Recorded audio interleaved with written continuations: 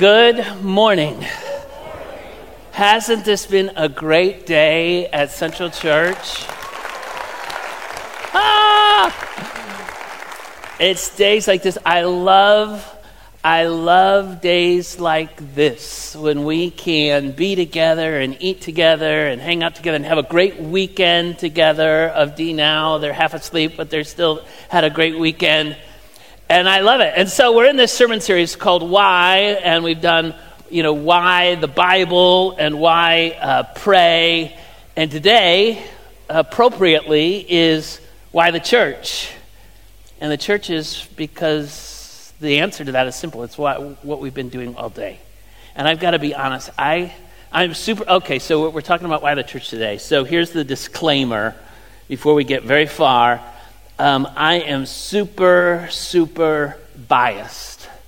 And I tell people this all the time, new people when they come to our church, I always say, I could talk to you about the church, but you got to know I'm super biased because I love this place.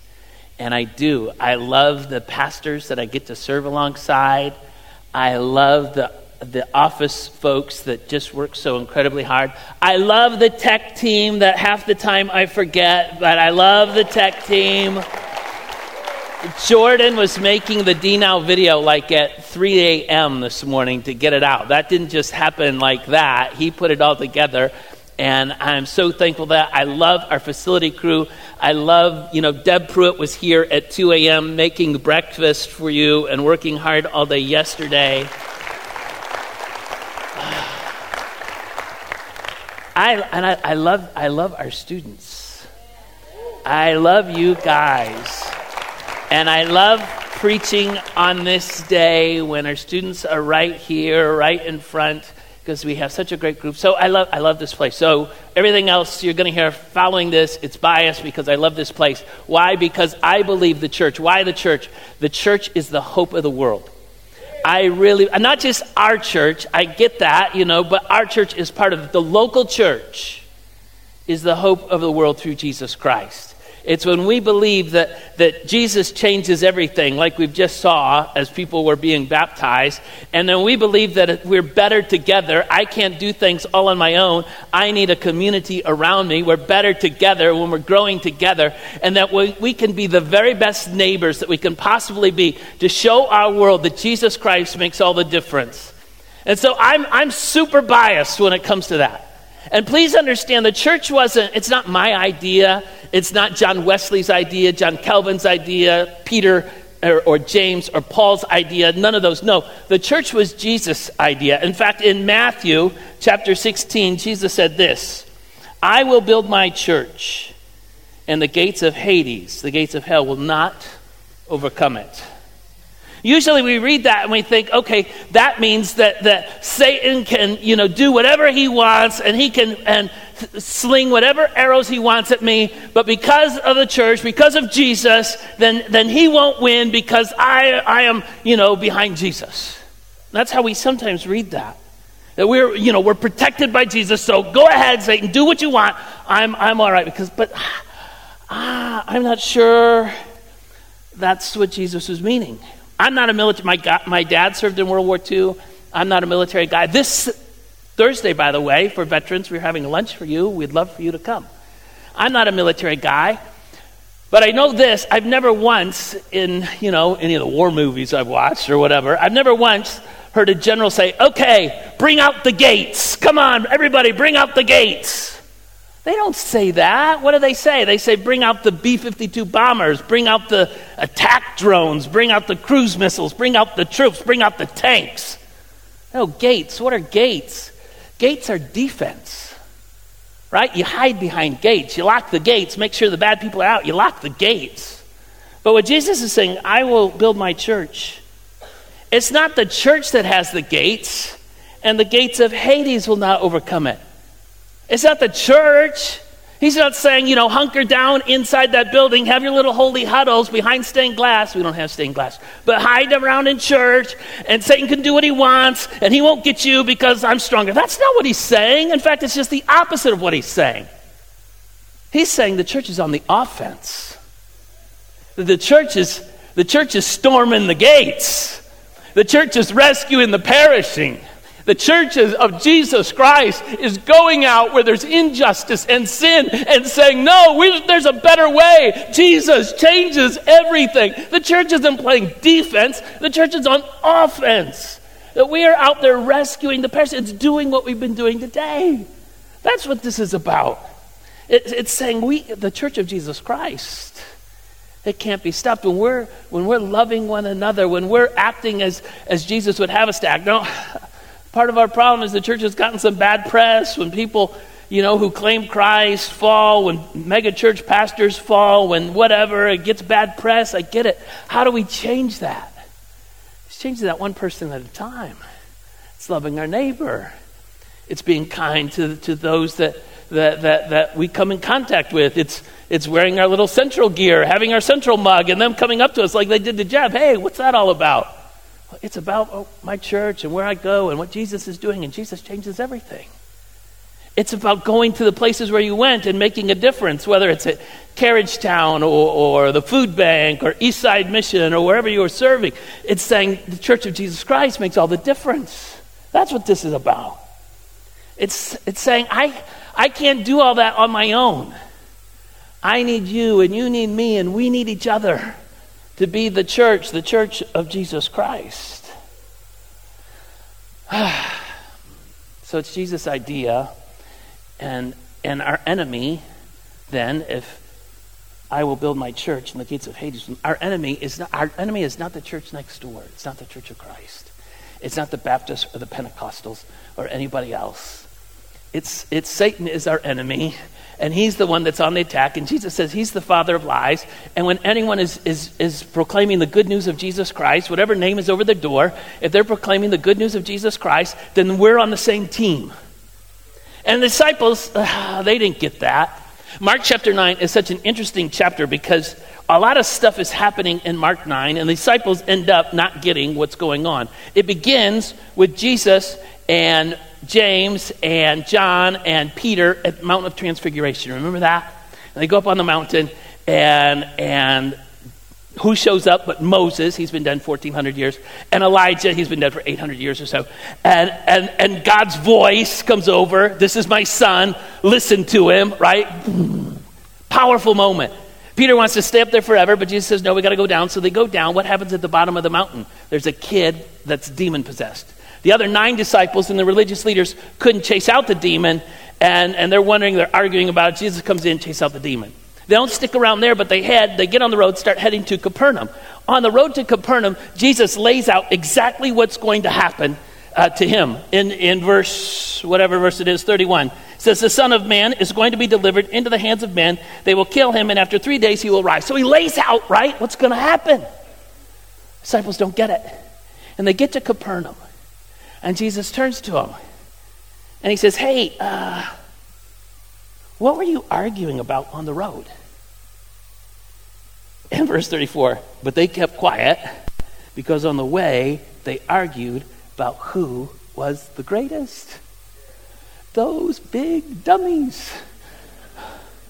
Jesus has just been on the mountain with Moses and Elijah. God Almighty has said, this is my son, listen to him. He came down, chased out a demon that they couldn't chase out. And he tells them, he lays out the whole plan. And they're saying, who's the greatest? So they were quiet. Yeah, because they were dumb. And then the cherry on top, so you think that's bad. Then John, who was up on the mountain with them, so John should have known better. John says, teacher, verse 38, we saw someone driving out demons in your name. Remember, they couldn't do it. We somebody who was doing what we couldn't do, but we told him to stop because he was not one of us.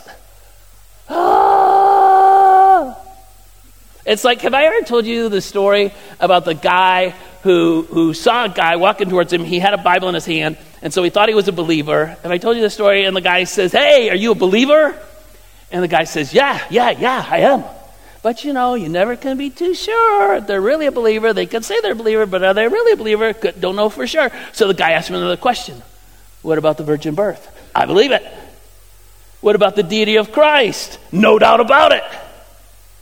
What about death of Jesus on the cross? He died for all people. The guy was starting to get a little excited, but you never can be too sure.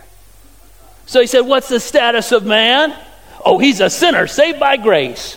Well, what is grace? It's God doing for man what he couldn't do on his own. All right. What do you think about the Bible? Inspired. What do you think about the church? Body of Christ. Good. Conservative or liberal? Conservative. Okay.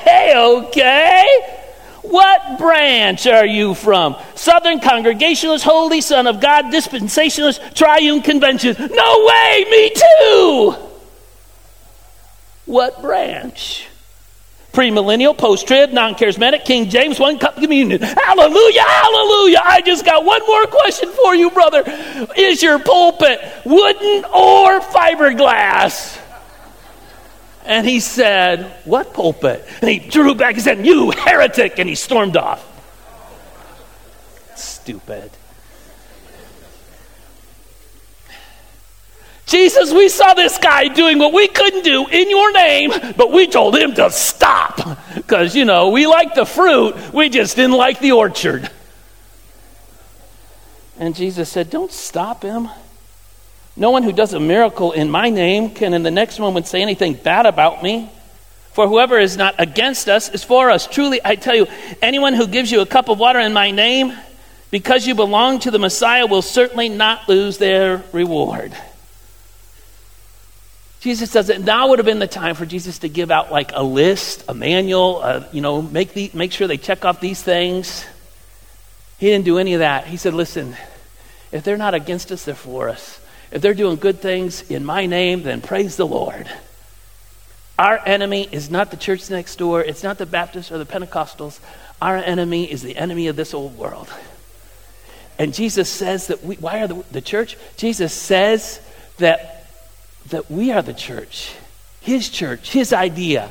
And the gates of hell, we cannot overcome us. That we are in the rescuing business. That we are in the finding, seeking business. We are on the offense when we are the church of Jesus Christ. And following Pentecost, the church got it.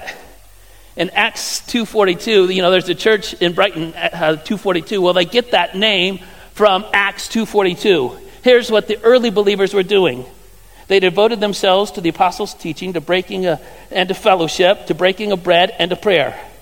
Everyone was filled with awe at the many wonders and signs performed by the apostles. All the believers were together and in everything in common. They sold property and possessions to give to anyone who was in need. Sounds like being best neighbors.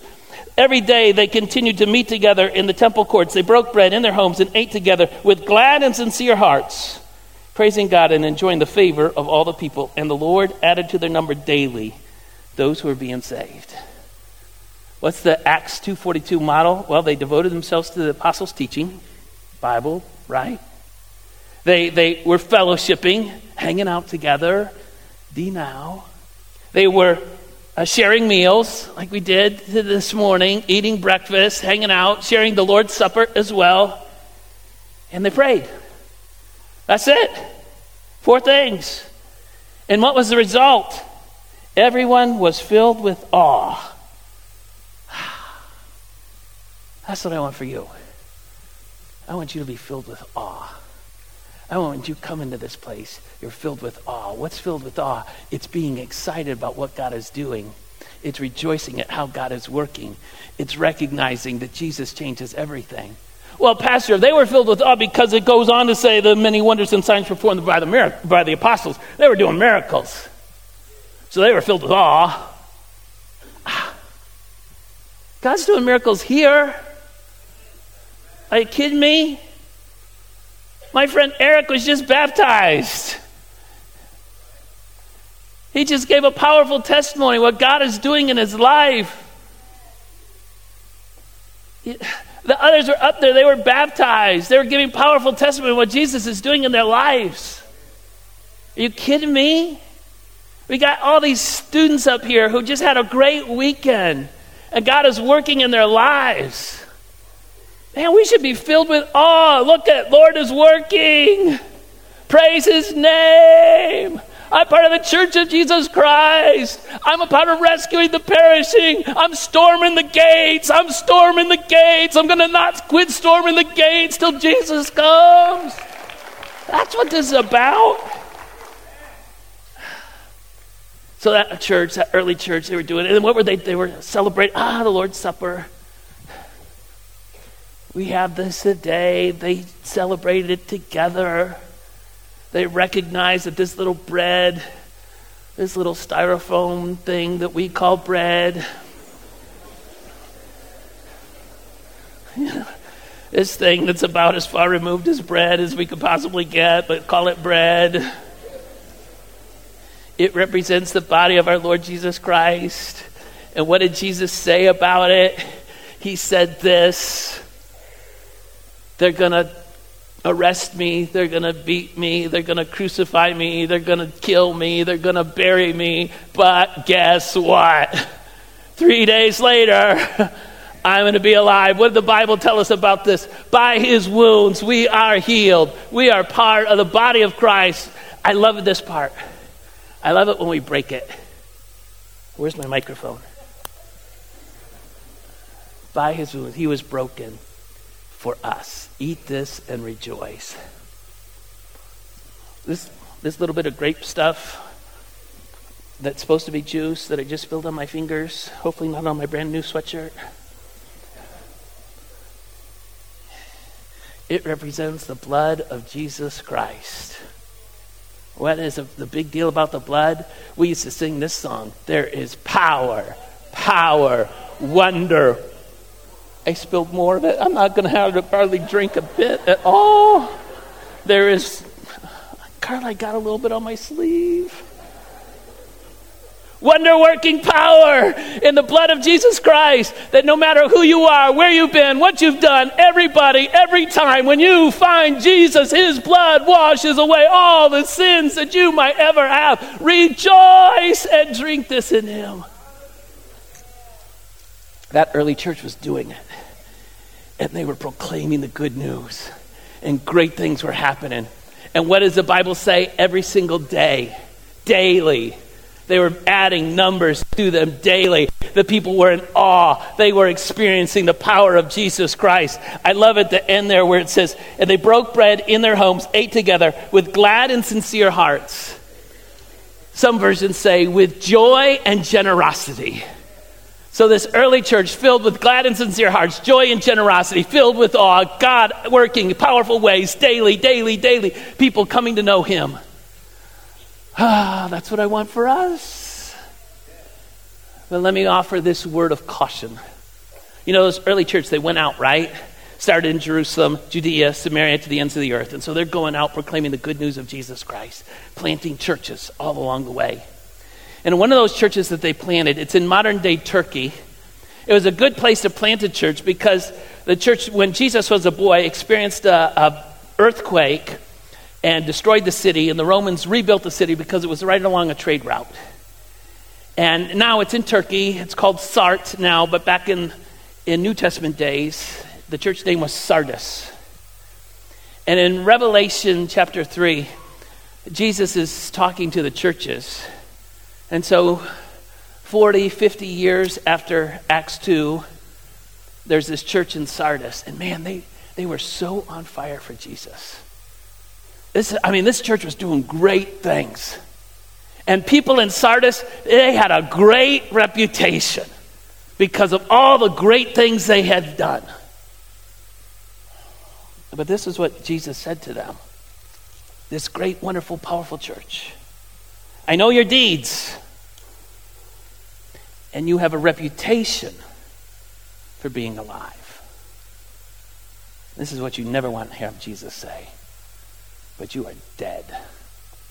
Oh, everybody thinks you're doing all right. But I know what's going on, and you are dead. What happened in Sardis?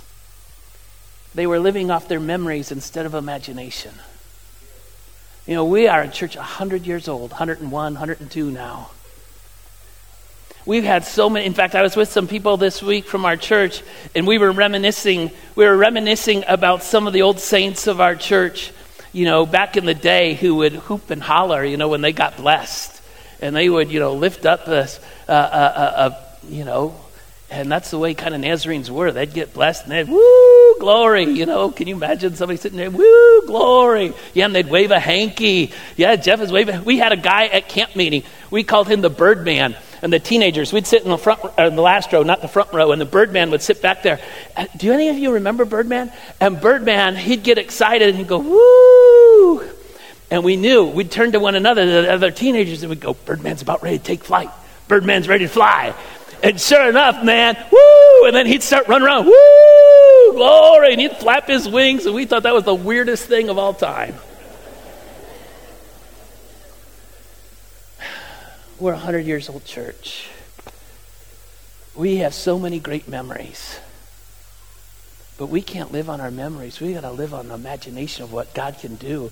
It's dreaming big dreams. It's dreaming what God might do in our midst. It's imagining how God might work. It's saying, God, you've got to work here. The worst thing is to simply live on memories and just die out.